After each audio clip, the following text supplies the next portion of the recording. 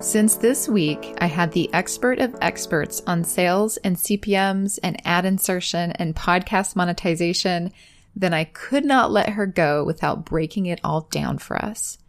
So, if you've ever needed the 1-2 on how to work with brands, what they're looking for, how to leverage your niche to monetize, and all the definitions around CPMs, dynamic ads, and more, then this one's for you. Here is Allison Marino, the founder of podcast ad agency Lipstick and Vinyl, with all the info. So let's switch gears and talk a little bit about the nitty-gritty of ad sales. So it's such a mystery to so many people, so I want to break it down a little bit. Can you just give us a rundown of how it works in the podcast space? Yes.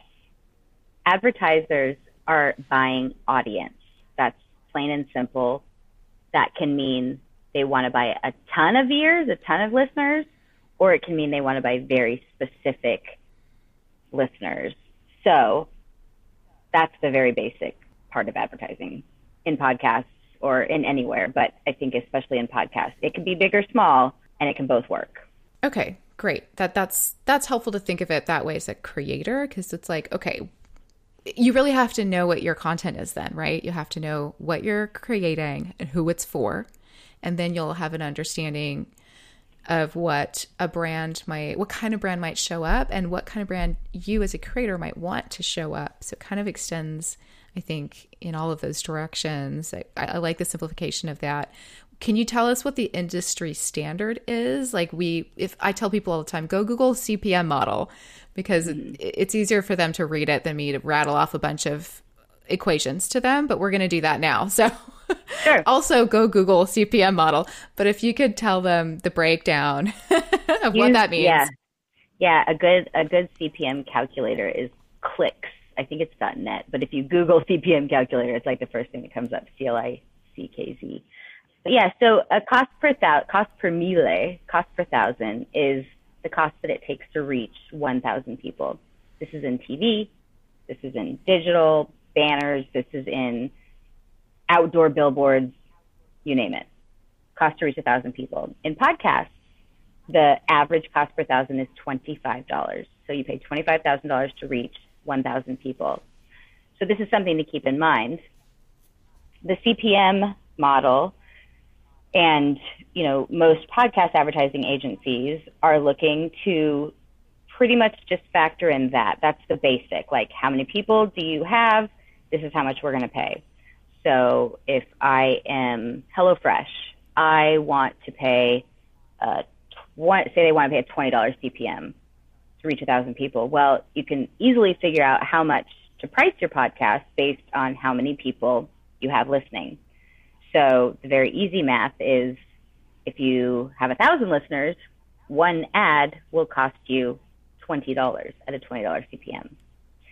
So that's often disappointing to people, but keep in mind, there are some other ways you can make your show enticing to advertisers if your audience is not huge. I think advertiser interest really starts to happen around 10 and then 20,000 listens a weekly episode. That's when you'll start to get noticed on the merits of audience. But those are big numbers. And so what you can do to help advertisers be really interested in your podcast is have a very specifically defined listener. So iHeart is working now with a network called the Meat Eater Podcast Network. And this is a good example because the shows are about fishing and hunting and guns and deer and all things hunting. So advertisers that make, trailers and guns and outdoor wear and ice chests and knives and all those things, like, that's a really specific audience that they're thrilled to learn that this Meat Eater Podcast Network exists, because they're like, you found our customer. We want to use you to talk to them. There's nobody else that so exactly talks to our customer. So that's a really, I think, straightforward example where if one of their podcasts had 5,000 listeners, even at a huge company like iHeart, if somebody who makes axes or whatever, they're going to be interested in that podcast. It doesn't have to have 1 million listeners because they're reaching their target. Yeah. So that's one thing. So you can be really, really, clear about who you reach. And sometimes with more creative projects that are like storytelling or more experimental, that might be a little bit more difficult. But if you can tell a story about who your customer is, psychographically, whatever, like it's a woman who's in her 20s and she's really, she lives in a smaller town and she likes to read these books. So these are her favorite authors, whatever, you can start to paint a picture. And that's what's really important. So knowing who your listener is one thing, and be able to tell that story really clearly, because that's what brands are looking for. Like, how can you help me reach my customer? So the other thing that you can do is to really form a strong bond with your listeners, because they're buying ears. Yes, they're buying audience, but they're also buying influence.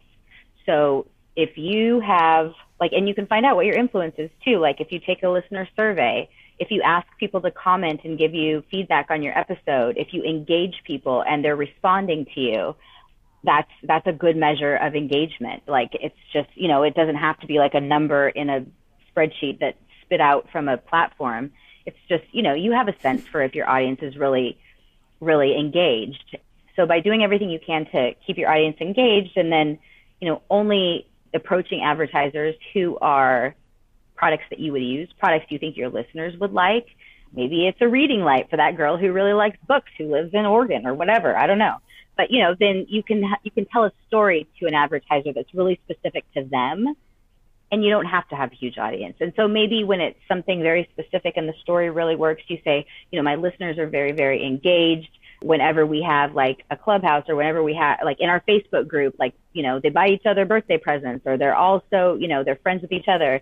That sort of engagement is really important, because what an advertiser is measuring is, sad to say it if you're an artist, but like, how many widgets did I sell? I paid this much and I sold X amount of widgets. I needed to sell more widgets to make this campaign successful.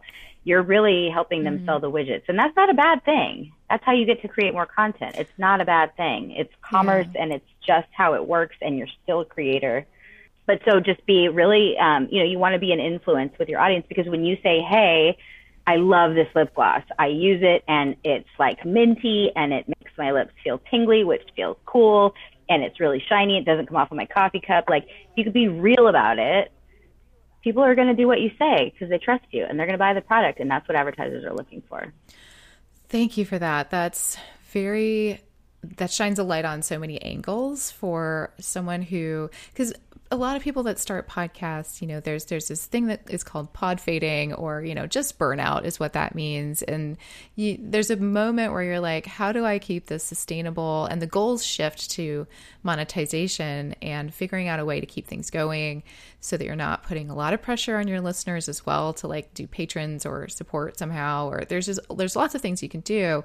But if you're interested in the ad sell market, I like that you focused on niching down and ways that people with smaller audiences can get started in monetization. And it really is about having all of that knowledge, because as a content creator, yes, it's if you really understand what you're trying to create and why, then you know who you're creating for, and then that person feels like you're speaking to them, right? So that person already feels like they're looking in a mirror. So they're going to show up and want to engage with other people that are like-minded. And part of the goal as a creator often is to create that community. So that should be already going on.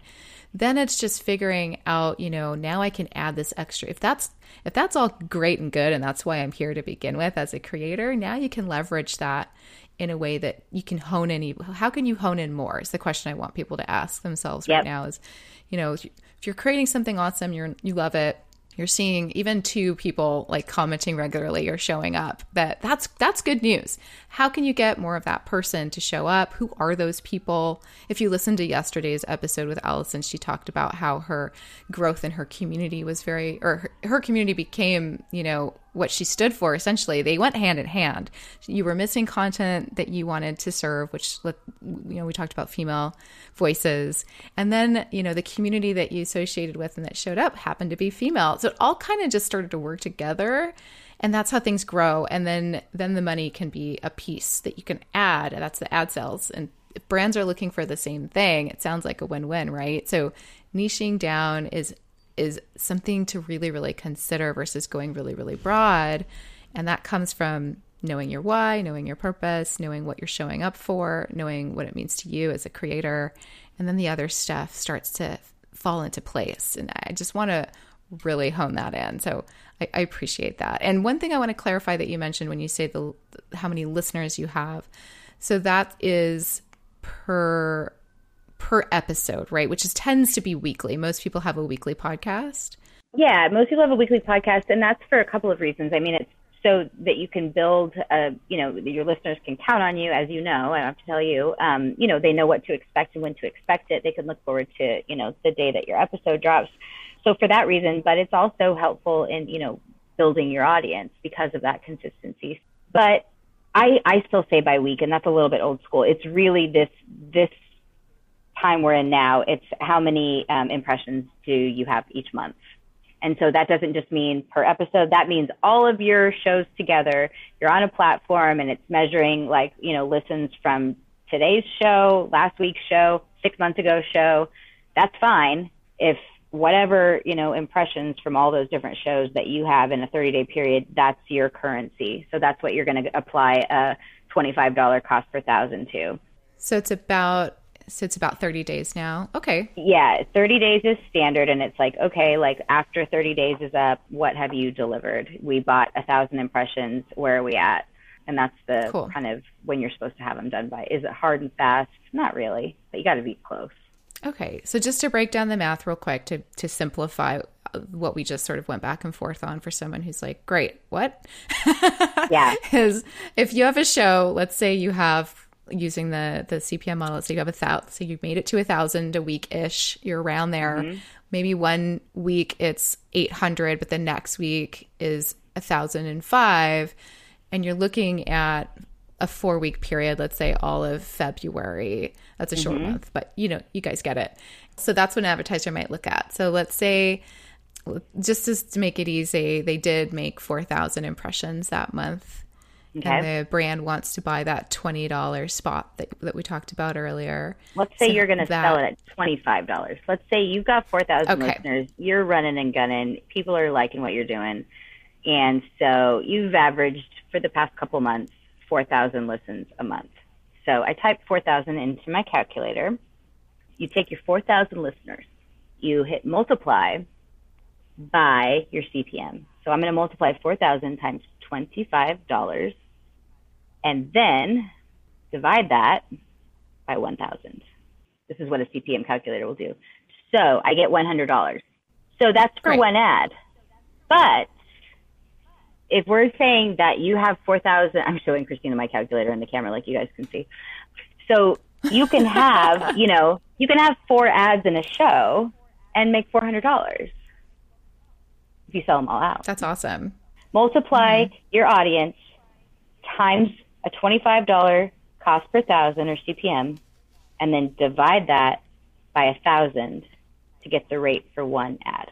Okay. And that ad is buying across the 4 episodes? Is that how that works? Well, with dynamic insertion, if you're using dynamic insertion, you sell a forecast of $4,000. And so you start, when the campaign begins, it's probably the day a new episode drops. So let's say that's, today, it's March 23rd. My 30 days is starting now. My ad launches in today's new episode. But for the next 30 days, my ad is going to be heard in any episode in my catalog that somebody plays. So all of those contribute to your 4,000 impressions that you sold to the advertiser. If you hit that, if you undersold yourself and you hit that at 10 days, then you stop serving that ad and charge a new guy for it. Oh, interesting. Okay, so dynamic ad insertion has changed the game a little bit. In a really positive way, definitely. So I guess that's a whole other episode. But if you're baking your ads into your episode, like you're not using dynamic insertion, you're literally stitching in your commercial file, or you're just reading your commercial like in the content of your show, just totally OG and totally fine. Then you're going to have to pay attention to how many downloads does one episode get, because you're selling a forecast against that episode. So if your episodes range from 500 downloads to 1,500 downloads, you got to come somewhere in the middle where you think you can deliver on that forecast for a per episode basis, because your ad's only in that one episode. So then you would just measure the downloads in that one episode. Can you tell us just a quick definition of what dynamic ad insertion is? Sure. So dynamic ad insertion is recording a let me see how best to explain how it plays out. Dynamic ad insertion means that you've created a commercial that exists in its own file. It's its own MP3. And in your show file, instead of inserting that commercial in your editing software, you're going to, when you upload your show file to your platform for dynamic insertion, you put little tick marks in the timeline, the waveform of your show. And you're telling the platform, this is where you can insert ads, ding, ding, ding.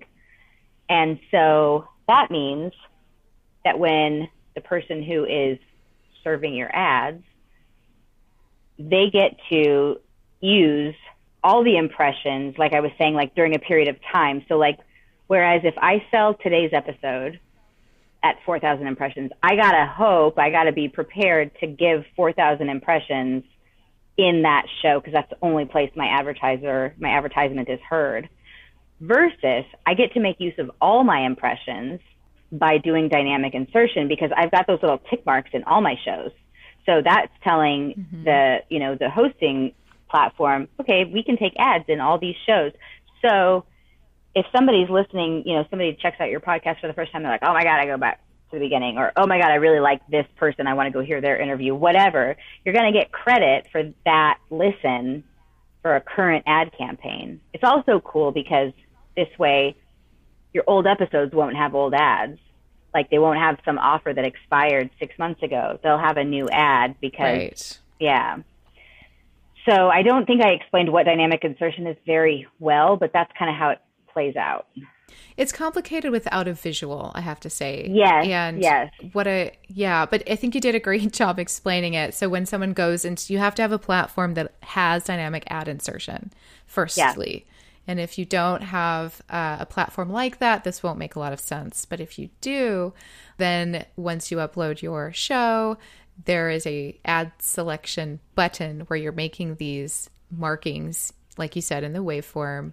And that is where the agency or the platform or the brand or whoever is doing that, or yourself, I think there's options where you, the podcaster, uploads that MP3 ad in the back end on your platform. And then the selections you made is where that ad will get inserted in all of the shows, all of the episodes that was bought for that campaign. So I hope that summary makes some sense. Am I right, Allison? It's really cool too, because it allows you to take ads for, say there's like a fair and your show is a local show and you want to tell everybody about, the Orange County or the LA County Fair that's in July. You can stop those ads whenever you want. Like, so where before, if you baked in a fair ad to your, May 1st episode, it's going to be in there forever. Unless you go back and take it out and re-upload your episode. Versus dynamic insertion, you've got a fair ad that you want to run from May through July. Well, you could stop it when the fair's done. Oh, the people that run the fair are so happy because they're not going to be paying for all these impressions that they don't need, because you can just, go into the ad server or the platform. Megaphone is one, Libsyn is one. What Simplecast? Yeah. What did you just say? Acast. Acast. Yes, those are that host shows, host show files, and serve ads. Exactly. So that way you can stop an ad whenever you want to.